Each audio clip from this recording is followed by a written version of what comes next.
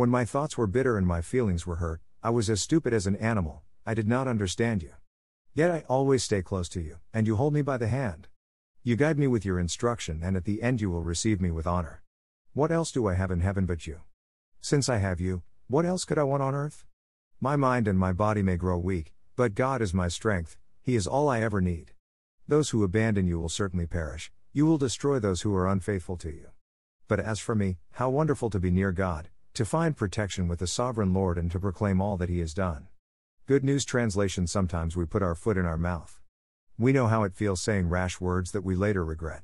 And we also know what it feels like to get dumped on by another who has some choice words for us. The psalmist, Asaph, records an encounter with God. Asaph was upset. He gave God a piece of his mind. Then later, after reflecting on the experience, Asaph admitted that his soul was embittered and let his base nature take over.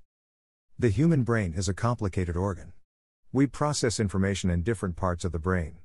The neocortex, the rational part of the brain, allows us to engage in logical analysis and complex decision-making.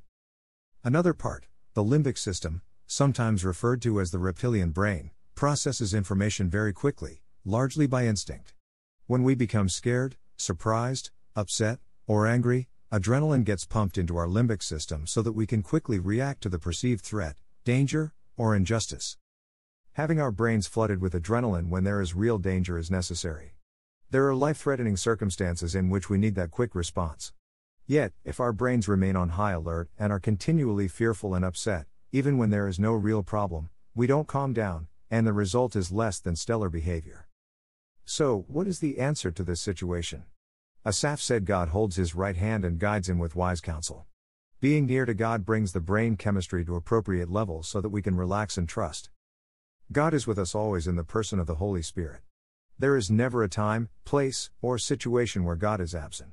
As we learn to rely on God's presence, and remind ourselves of it on a daily basis, we can restore more rational thoughts to our lives.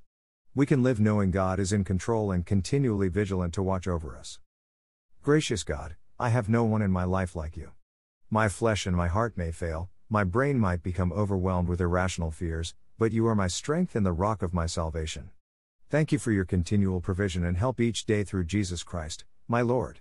Amen.